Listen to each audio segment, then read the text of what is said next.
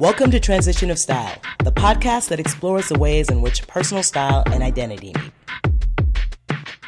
Transition of Style is sponsored by QueerCut, a global gender-free marketplace and online community that connects LGBT shoppers with queer-friendly brands and products. Welcome back to Transition of Style. I'm your host, Corinne. What's going on? Today, I have with me Abby Miller. Abby has been working to end homelessness for over a decade. She also creates apparel with a kind and careful attention to people with different body types. Her work is inspired by and created for her community, queer, trans, gender non-conforming people, and others in the LGBT spectrum who want to express themselves authentically and stylishly. Indeed. Abby, what's going on? Hey, Corinne. What's going on? It's such a pleasure to have you on. Oh, it's so good to be here. I love it so much. Abby, I have so many questions. I have all the questions.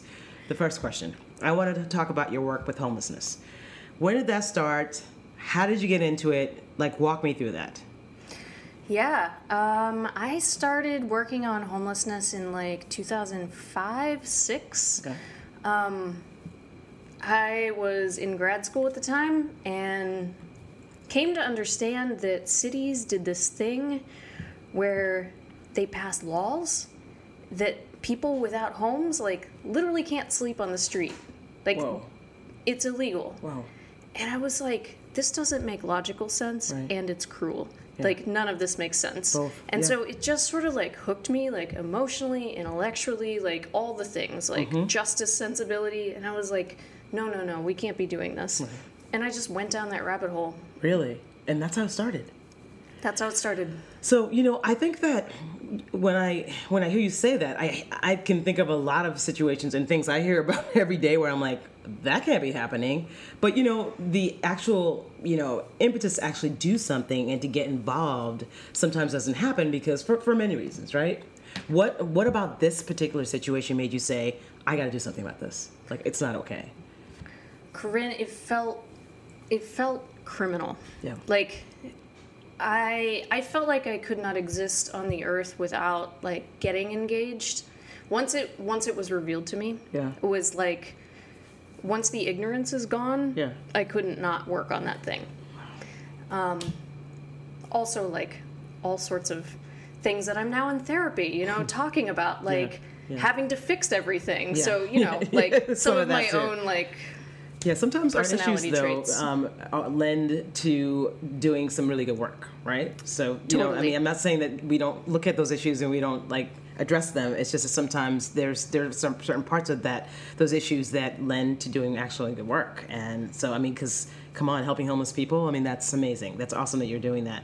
And I just want to know, really quickly before we move on to anything else, when you say you got into it, like, what was the first thing you do? Like, what was the first thing you did to get into it, to sort of land a job in helping homeless people, like in helping homelessness? Yeah, I started working so not working like being paid, Yeah. but working like volunteer work in one of the local shelters where I was living. And just like I got involved in one of their programs, like teaching, but not really teaching, just like hanging out with people who were there and being like, what's going on in your life? Like, what are you feeling? What do you want to work on? That type of thing. And I just kind of kept going and ended up spiraling it into like my PhD work. Wow. And did research, like participatory research. Yeah. So like kind of started from the place of people who are sleeping on the street. Like, what does that feel like? What do you want? What does home mean to you? Like, how can we do better with our homeless services? So I ended up doing that for my dissertation and then started working at HUD, trying to like bring that into national policy. That's amazing. And how long have you been at HUD now? I've been at HUD for just over 7 years. Intense. I think that many people will look at someone who's homeless and have some misconceptions about how they got there and what their lives are like. What do you feel like has been the biggest misconception about what you found out about people who are homeless? Because we all, there's so much I don't know, there's this, people have a tendency to think they know exactly what happened. Yeah. I think that people who are on the street who we see I think we make them embody all of our fears. Wow. That are wrapped up in the American dream. Wow. Like the house, the kids, like all of the stuff, and like how quickly it could all go away. Yeah. And I think people, quite frankly, are terrified when they see people who are homeless. Like, could that be me? Yeah. And so I think there's like a psychological kind of separation that we do of like, well, it couldn't be me because I do this, this, and this right, and this person then obviously did this, this, and this wrong. Which is all false. Right. But I think it's like a psychological trick that we play with ourselves to be like, oh, we're okay. Right. We can still get what we need. Wow. Heavy, man. That's heavy. We're taking it to a heavy place already. My goodness. Well. Wow. That's heavy. But I think you're right. I think that there's a thing of like, I guess we need to separate ourselves, right? It's out of the safety sort of. Like we need to feel like, psychological safety. Right, that can't be us. That can't be us, yeah. Exactly, yeah. Fascinating. Okay, well, thank you for telling me about that. I figured I'd want to ask you that question because I do think that there is a thing of when we see a homeless person, we have ideas about, how that person got into that situation. And there's a lot of misconceptions, so thanks for sharing that with us. So I want to move on right now, and I don't want to, I not that I don't like getting heavy, I do like getting heavy, but I want to move on because I really want to talk about the fact that you're a maker, like you're a creator, you make clothing and shoes. I mean, some of the things I've seen you make kind of blow my mind, as you know, and I just want to find out what got that whole thing started. What got you into being a maker? So I come from a family of people who just make stuff. My dad grew up Amish. That man has raised barns. Like, left the Amish community, but I don't think that you ever leave that maker spirit behind. Yeah. Like, who knows? Maybe it's in our genes. I don't know. But the whole family, like we all kind of just make stuff. Yeah. But even beyond that, I think clothing has always been such a thing for me. Like, I was just telling my partner about this actually last night. I remember, like, being a kid, and I loved Barbies. I loved Barbies. They were the greatest things ever because they came with clothing. And, like, endless outfits. And oh, wow. So that's what you liked about it? Yes, the dressing of them, the accessorizing, and I mean, I've been sewing since I was like 5 years old. 5. Okay, what gets somebody sewing at 5 years old? I don't know. I mean, my mom was like sewing all of our clothing, so there were 4 of us, and she was sewing all of our clothing, but I wanted to learn. Yeah. It wasn't like she was forcing me into it. I was like, yo, Mom, teach me that. Really? So she got me little like Barbie patterns for like little tiny Barbie clothes. So I remember, like poking out like the lapels and the little Barbie business suit, like oh my goodness, that's insane. It was like whatever scraps of fabric we had around. But like I was just into it. Like, and I loved sitting in my own closet and just, like, looking at my clothing. Like, I remember the moment when, it was the mid-'80s. I remember going from, like, the straight denim skirt to, like, the multi-tiered ruffled denim skirt and being like, this is the bomb. Why did we ever wear straight skirts? But those things really mattered to me. That is amazing. So it's crazy to me that like this, it started with Barbie. Oh yeah. And then you were like, no, now I can start thinking about my clothing. And then I guess once you learn to make clothing, it must feel so freeing in such a way. It's like you can make anything. Like you can just imagine something and then make it. Yeah, I mean, not always right away. Right, sure. My skills have definitely improved over time. But yeah, like. It's so free. There's got to be a freedom in it. It must be amazing. There is. Oh my God, I love that. And so, I'm curious. Do you feel like in any way some of indulging in like being a maker had to do also with like the way you wanted to dress, the way things you wanted to wear that you couldn't find? Like, did any of it come from that? It did. And this might take me a second to get to. Go ahead, take your time. But I think when I finally started really making stuff for myself, it was like understanding that I had certain obsessions with clothing. Like, I feel obsessed with like neck details. Like stuff that goes up around it, or like really dramatic like cuts down from it. And I would see these things in my mind. Really? And they weren't in the world where I was living. But what, had you seen it somewhere else first? I mean, I'm also very curious about like your mind and the what you can see, like how you would see things, but was it inspired by something, or were you just like, what about necklines? I mean, it's like, tough to say. Like, that sounds ridiculous. Like, No, it who doesn't. thinks about necklines when they haven't, like, been introduced to it? But, like, Designers I grew up in do. rural West Virginia. Yeah. Like, there was nothing really to, like, speak of around there. And then I lived in a bunch of places where, like, fashion wasn't a thing. You know, Right. I wasn't seeing anything that was, like, different or unique. And, like, the internet wasn't really a thing yet. Yeah. If it was, I wasn't using it because I'm a bit of a grandma. But I knew that, like, there was something about my body and clothing that I wanted to, like, have these certain lines draping on it. And those things didn't exist. Right. So those were the first things that I started making in earnest. That was, like, not just, like, trying to recreate something that I had, but, like, trying to create something that I wanted that I couldn't find. That's amazing. That's amazing. I'm just so surprised by that, because I just wonder like where that came from, because I don't know, the average person, right, usually gets their inspiration from what they've seen, right? They get the inspiration from like what they see on TV, what they see on the internet, you know, from celebrities, whatever. Like they see something and then they decide they want to be like that. But for you to just decide, I want to get into necklines. I want to look like this. Like, and it come from really just your own imagination. I think that's fascinating to me. Well, and I think it's even a little like, it's not just imagination, it's also like having studied my body and how clothing laid on it. Like, I can't tell you. Interesting. One of my favorite things to do growing up and like continues to this day is to just dig into my closet and try stuff on in new ways that I haven't seen before, and just look at myself in the mirror. Like, just Really? try-on Seriously? sessions for hours at a time. And I have always done this. But what do you mean in new ways? What does that mean? Okay, so, like, I remember in, I don't know, I was probably like 13, 14.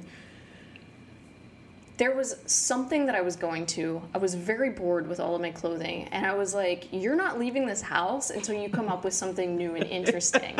And so I just kept trying combinations of stuff on. And, like, there's a certain level of frustration, Yeah. but also, like, I found something that worked, finally. Amazing. And it was like, you know, it wasn't exactly what I wanted, Yeah. but it was something that I could produce from my closet that otherwise, like, hadn't existed. And so you literally took, you're trying, it's basically about combinations then, right? Yes. Different combinations.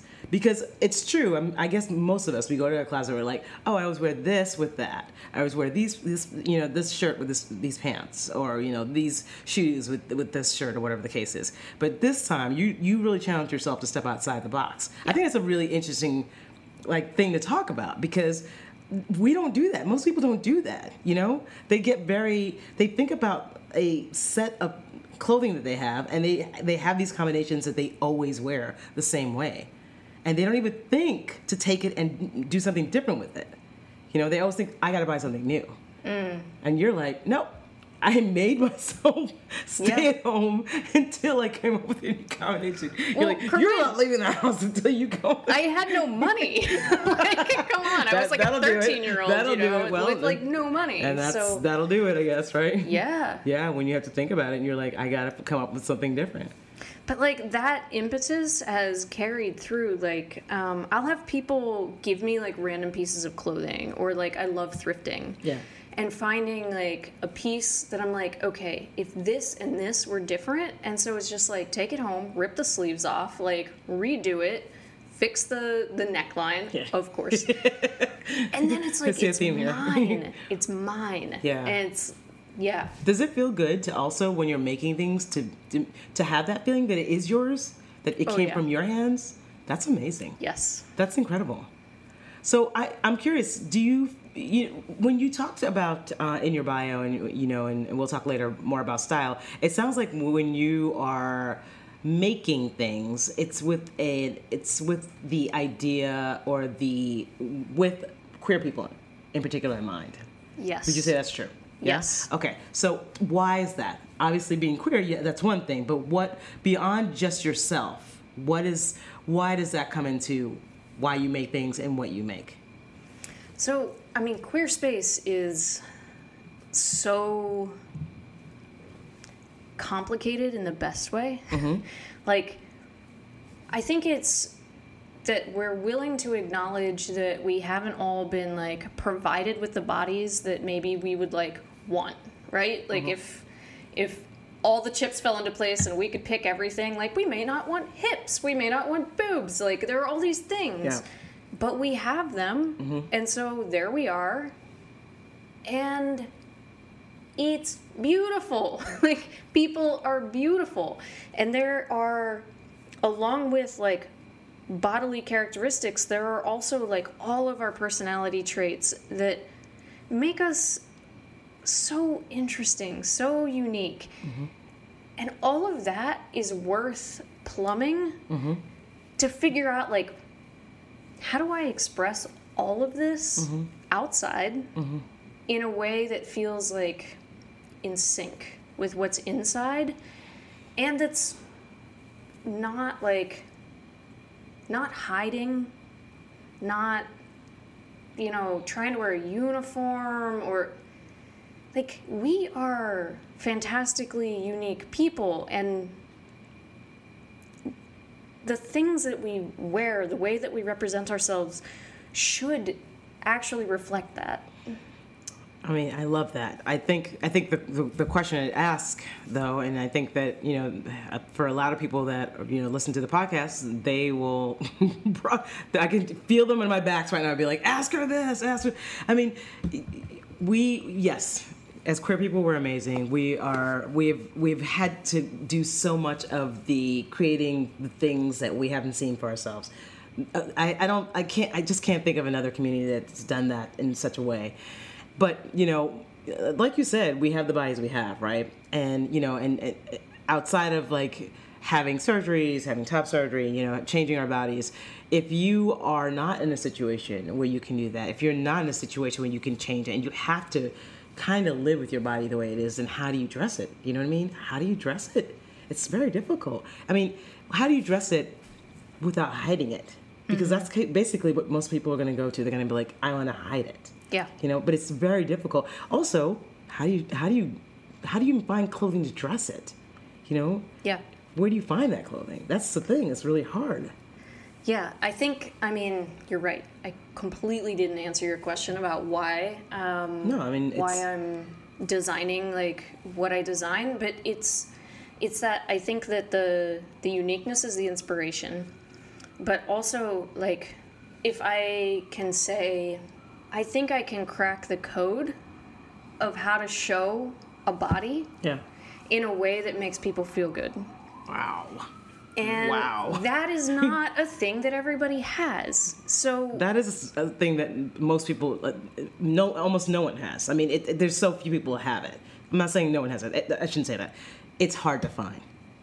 It's hard to find, Yes. So I mean, you and I, we've known each other, and I've always been very much, a fan of the things you make and just your mind behind making things. And I just want you to make more and more things, because the more things you make, the better. But it's so needed, you're talking about cracking a code, because it really is a code. How do you do that? Like, what is your mindset behind how to crack that code? So I think you have to figure out, like, what are the things that trigger you, one. And then figure out how to work around that, but gently.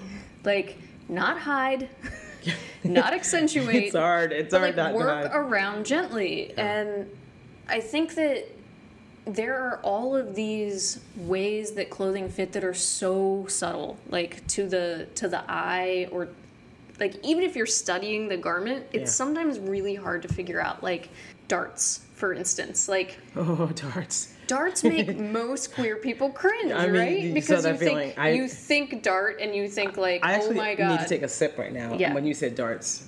And it's alcohol, yes. Should we, like, drink every time I say dart? Yeah. Yes, keep saying. Dart. Drink again.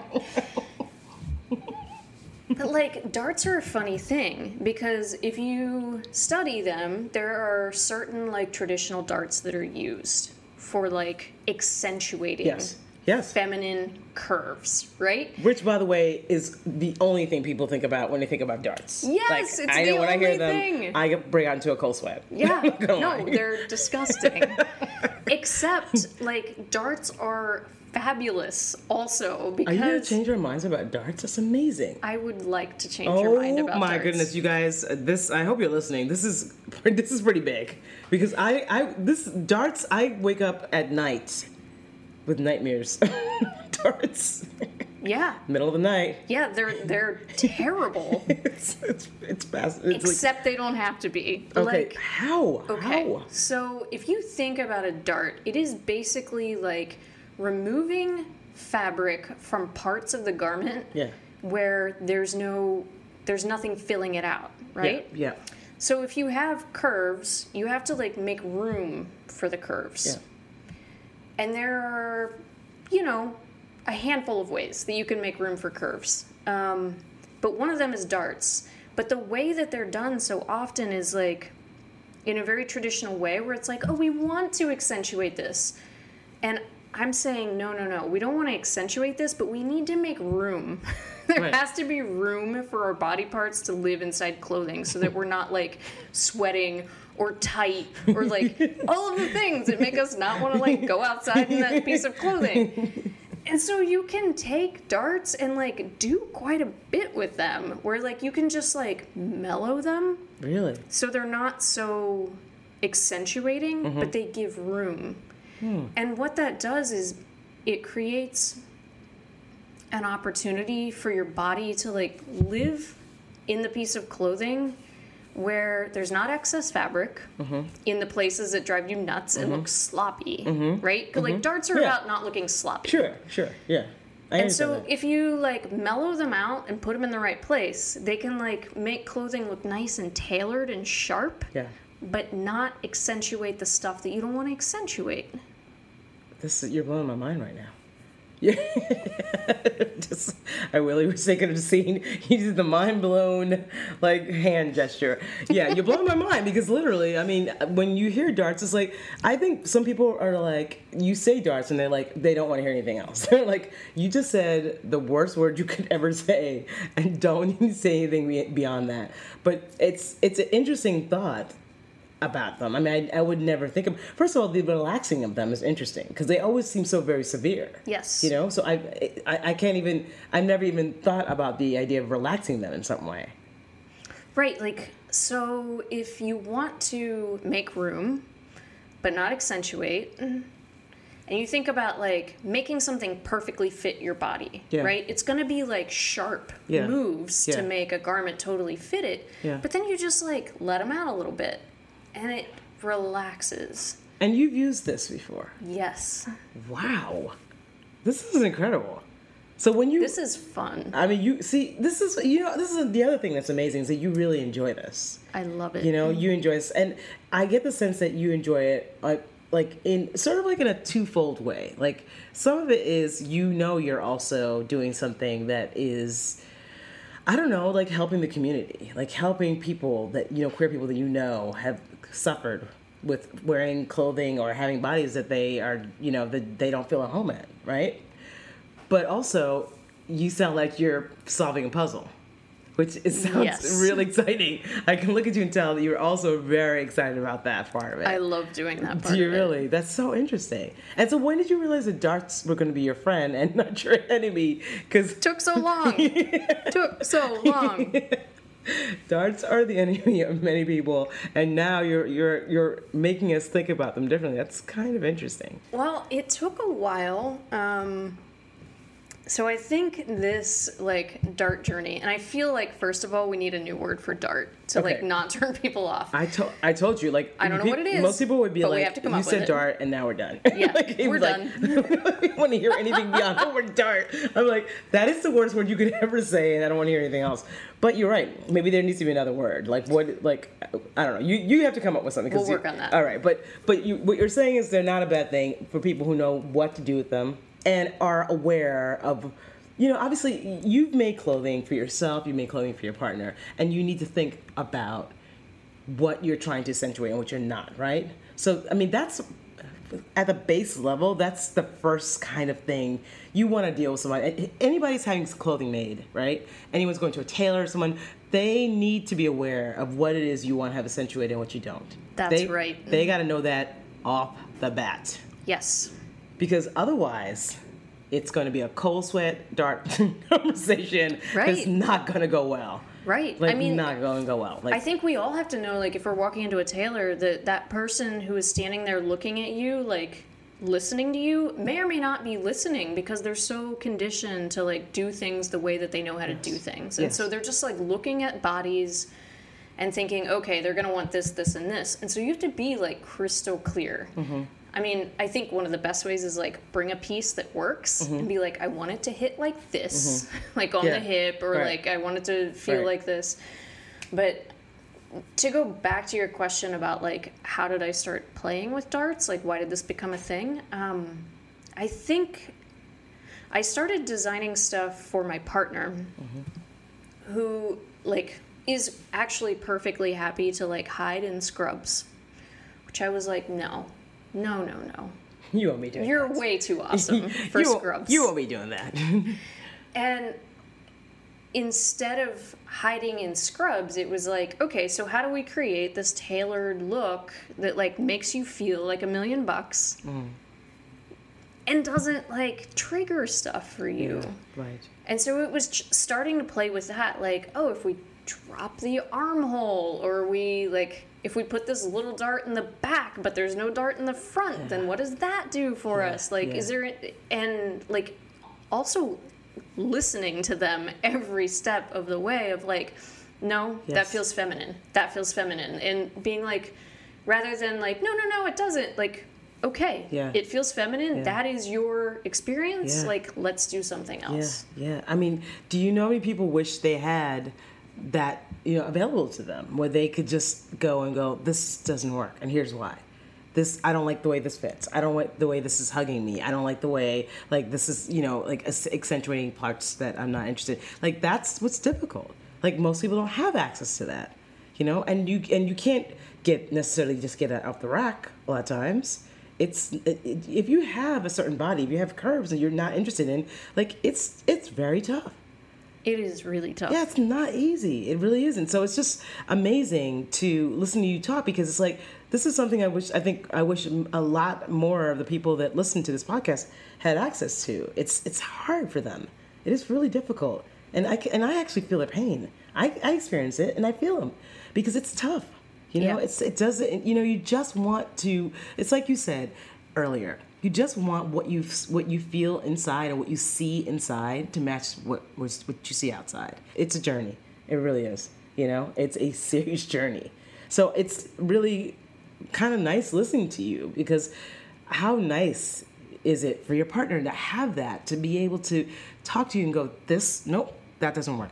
Nope, that doesn't work. And all the while you're really just, you're also not just being such a wonderful and supportive partner, of course, but you're also solving like a problem. Solving puzzles. Yeah, you're solving a serious puzzle that goes beyond what you guys are doing. You know, that's pretty incredible. I love that. Yeah, it's also like learning constantly. I mean, I feel like I have certain elements of my design that feel very much like born of just my brain. Like, the necklines, right? Like, that's something that comes out of an obsession that is inside me. But there's this other part that I feel like has been provided to me by the world, by my queerness, by the people I love, by my community, that is like, okay, you have these skills. These are, like, real world issues that people are struggling with. Yeah. So what are you going to do about those? And they're interesting. They're interesting because I care about people, because like You care about your community. I care about my community, and it matters. It does. matters It so really- much. It really does. It really does. I mean, it's just, I love that. I gotta tell you, I kind of really wish we could just clone you. I don't know. It's just like Orphan Black clone you and just send you out into the world. That's creepy, Corinne. I don't care. I actually don't care, because I could just see where this is so helpful for people, and I know the struggles. You know, I've been there myself. I know the struggles. So anyway, you know, thanks for talking to me about that. I think that's incredible. It you know, for those listening, it just makes me realize, you know, we talk about clothing all the time. We talk about fit. We talk about, you know, feeling, you know, like you're wearing something that, you know, really matches your identity and your gender expression. But if you're working with someone, if you're working with a tailor, if you're working with somebody who's creating custom clothing, please make sure that, you know, they're hearing what you're saying. They understand what it is you're looking for. They're aware of what you're looking for. That they're listening. You know, I mean, this is your dime. They gotta put together what you want so that you walk out of there feeling like you should, like feeling attractive, feeling like you look good. So make sure they're hearing you, because that's important, you know? Yeah, and I think there are some things that... So I think there are some common mistakes that, like, I've made. I've watched, like, I'm super close with my brother. I've watched him make these mistakes. I've watched Elo make these mistakes, like, all of us, where we buy more clothing that doesn't fit well because we think, like, oh, I like that pattern on that fabric, or I don't like anything in my closet, so I'm just going to buy something else. And so we blow our wardrobe budget on, like, more clothing that doesn't make us feel good. I think it's more helpful if you can figure out, like, how many shirts do I need? How many pairs of pants do I need? And how much can I afford? And then, like, buy under the amount that you can spend and spend the rest on tailoring. Wow. There you have it. There you have it. But with a tailor, obviously, again, we're going back to finding someone that is actually hearing what you're saying. That's right. Right? Because there's training, right? And then there are bodies. And there's gender expression, and people need to work within what you're asking for. There's a million ways to tailor one garment, right? They got to be listening to what you're looking for. That's right. Like, because then if you can't find that person, that's worth looking for. You know, that's worth finding. It is, and it's not easy. I know. Well, we're not going to talk about that part. We're trying to keep it positive, okay? But it can be found. It may take some work, but it can be found, right? It can definitely be found. Yeah, but knowing the language around what you like and what you don't like and what you're trying to do, it's very important that you're strong in that when you walk into these places, so you get what you're looking for. And when you find someone, also, I'll mention this as well, when you find someone who has actually heard you and is listening to you and is queer friendly and is treating you with respect, please mention it to other people. Okay? We don't want people going to people who cannot listen to them and who are not being kind to queer people. They got to be kind, and they got to be treating you as a valued customer, because that's what you are. So let's get that going. Let me get off the soapbox because I can feel myself going there. Okay. I can go there. Then I have to get the crystals out. But I won't do that today. Let me not go to the crystals and get the amethyst and go back to the feel-good place. Okay. So before we go into, like I go crazy, why don't you tell me about your style, like your personal style, and then we'll move on to something else. What is your style right now? And I would imagine, since this whole thing started when you were 5, creating and thinking about clothing, even though it was first Barbie, then it was you, what's your style and where's it going? First of all, thank you for asking what is my style right now, because it is I already knew that it was a moving target. Changing. Constantly changing. My partner just said the other day, like, we've been together 4 years. They were like, when I met you, I feel like you were in, like, an elegant gentleman phase. And now you're more like elegant Matrix. That is amazing. Like Neo Matrix? I think so. That's incredible. I love it. I do love that. I think like currently my style is it's all long. Like everything's long, layers. Like, okay, I'm going to share a secret with you. I'm not a tall person, but I have a really tall personality. You do. Yeah. That you do. Yeah. Like a 5'8" person living in a 5'3" body. I like it. So, like, everything that I'm into right now is, like, super long. Really? Yeah, and I'm not wearing heels. Like, it's nothing, like, I'm not making myself any taller, but it's just, like, trying to, like, layer Lengthen. as many, like, long layers on as I can. And it's all, like, I mean, I have, like, a couple brands that are like my go-to. Like, I love you so much, and I use them as my inspiration. Surprising layers, surprising openings. Surprising, like surprise, like pants that shouldn't be fully open on the side, but they are. Like, I'm into that. I'm really into that. I love this. I love the way you talk about surprise. Pants. These are open here, but they're open. So my partner does like really incredible photography, and one of the things that they take a lot of are just pictures of the city, like on the subway, gorgeous. Like people. I don't know. You've seen it. I've seen it. It's just gorgeous. It's beautiful. Gorgeous photography. Yes. So I've like taken a ton of that. We're doing these, like, I suppose you could call it a collaboration, but I think it's actually like me stealing the photos and then getting them printed onto fabric and making stuff with them. Amazing. And it's so cool to, like, take these things that I'm totally in love with, these pictures, and, like, get them printed. And then, but before it's printed, I already have the piece in mind. I'm like, okay, so there's this one shirt that I'm totally in love with. It's, like, Elo, my partner, had taken, like, a shot through, like, several subway windows, and it was raining. Yeah. And so there's just all of this texture and depth, and I was like, that belongs on the middle of this, like, long sort of tunic thing where it just, like, it takes space. Oh my God. It is incredible. Like, you guys are so creative. It's insane to me. It's so amazing. Oh, I'm in awe of them as a couple. They're like two of the most creative people I think I've ever met. It kind of blows my mind. All right, so listen, before we wrap up, and I have other questions for you, I do want to talk a little bit about finding one style. So you did my podcast in Take Form, which I love, and I kind of want to read what you wrote because I thought it was really well said about, what advice would you give others trying to find their own authentic style and gender expression? And here's what you wrote. Well, I think the most important thing is to approach yourself with genuine curiosity. Curiosity makes it possible to feel patient and not frustrated.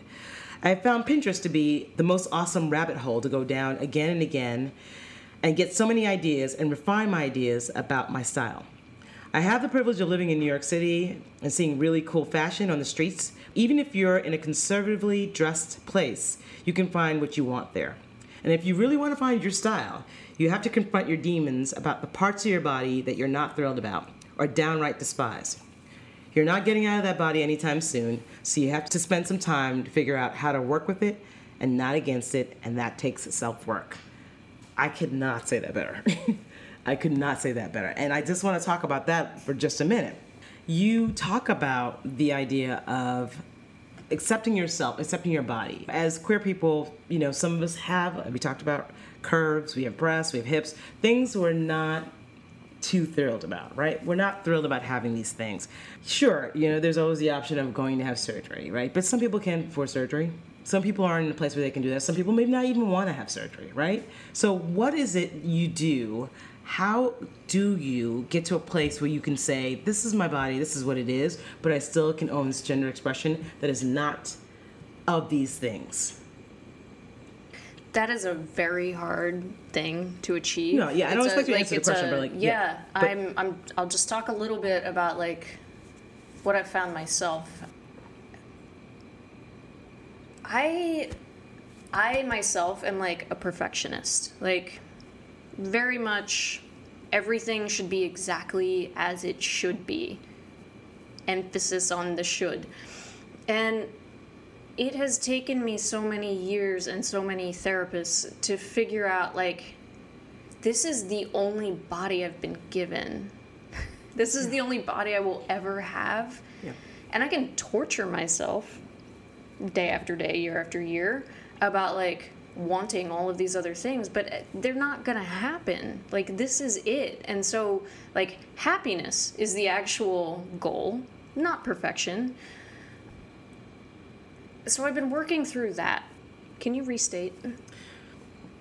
What we were talking about before was like, sure, you can have surgery, right? But not everyone has that option, right? What if you don't have the option of surgery? You can't afford it. You can't have top surgery. But you have these breasts. You have hips. You know, your body is, you're born in this body, and you don't feel at home in that place. But you still have to dress it. And you still have every right to leave your house and feel gorgeous. We should all feel that. I can't really deal with the fact that people are walking through their lives just feeling like alien to that notion. Not cool. Not cool. There's nothing cool about that. You know, I mean, so it's difficult. It's difficult. It's difficult, and I don't think there's no easy answer to that. There isn't. Because it is so fundamentally about self-acceptance. Like, that's an answer in and of itself. But there are things that lead to self-acceptance. Finding people who affirm who you are are, like, critical to life. I agree with that. If you are surrounded by people who are just, like, I don't know, hating themselves or interested in, like, I mean, often hating themselves and then ripping other people down around them, like, that's gonna go nowhere good. Right. So that's, like, one piece. Yeah. But, like, the road to self-acceptance is not something that most of us even, I think, are gonna achieve in this lifetime. I think we're gonna be traveling it. Mm-hmm. I think the best we can do is spend time, like the self-work, spend time with ourselves in the mirror, find things we like, find things we actually like about ourselves. Even if it's personality, like, figure out how to bring that personality into the thing that you are expressing on the outside and use that. Yeah. I think the other part is more technical. Like, some of the stuff I've talked about like darts working better for you and, like, where things cut on the hip versus, like, all of that is tactical, like, technique. Sure. And I think you need a tailor, you need somebody who can kind of, like, work you through that, because that's not stuff that we all have. Yeah. You know, that's not knowledge that we all have. But it takes that trio, I think, of, like, purposefully walking down a path of trying to get to self-acceptance, finding people who are willing to work alongside you, walk alongside you, and then, like, don't make it harder than it has to be. Like, get somebody with some technical knowledge into your life Yep. No. who can, like, work some like good in your wardrobe. I think all three of those things are amazing. I think you're absolutely right in all three of those things. I think in terms of the self-acceptance, in terms of, like, finding things about yourself, like when you talked about spending time in the mirror, I think that sometimes I can speak for myself. I know of others who haven't even gotten to the point where they are understanding that they're not accepting themselves. Like, first of all, a good, healthy understanding of what you're liking about yourself and disliking about yourself is important. Like, getting to a place where you're like, actually, I'm talking to myself all day long about, like, how big my hips are, and what am I doing in that every single time it rolls through my mind. I mean, because I don't think people realize that you're talking to yourself all day long in some way. And this may not be verbally speaking to you. In your mind, you're talking to yourself all day long. Absolutely. What are you saying to yourself? Like, stop for a minute and realize, what am I saying to myself? Am I getting down on myself every day? I mean, everything else may be great. You know, you got a great partner, things are great, you got a great job, you're making a lot of money. But are you talking to yourself all day about your body? Like, are you having conversations about your body? Because it shows then that you're not accepting it. Like, that's not acceptance, right? Yeah, I mean, I will go down these rabbit holes of telling myself over and over again, like, I need to do this thing so I can eliminate this part of my body. Like, I need to lose whatever arbitrary number of pounds, right? Yeah. Or, like, I need to, it doesn't even matter. Like, fill in the blank. Yeah. I think, and again, like, I know I've talked about therapy multiple times through this, and I also want to say, like, what a privilege. Yeah. To be able to have health 100%, insurance that 100%. pays for my therapy. Like, that is such a privilege. But one of the things that I've been able to learn from that is to take the stuff that is, like, waterfalling in the back of your mind and, like, bring it out. Mm-hmm. And think about, there's somebody saying that to you. Like, are you down with that? Like, would you be friends with somebody who talked to you like that? Right. Probably not. So, like, confront them, figure out what's going on with them, and try to, like, turn that waterfall of negativity, like, of all of those negative things that we say to ourselves, and think, like, oh, well, maybe I don't need to say that to myself. Right, like, what do I like? Yeah, what do I like about myself? Exactly. Why don't I show myself some kindness? Right? Harder question, but worth answering. No, 100%. I love that. Thank you. This is an incredible conversation. I really enjoyed it. I'm going to end with the question I ask all my guests, and I want to ask you. And you do so much, and I have a feeling this will not be a problem for you to answer. How would you complete the sentence?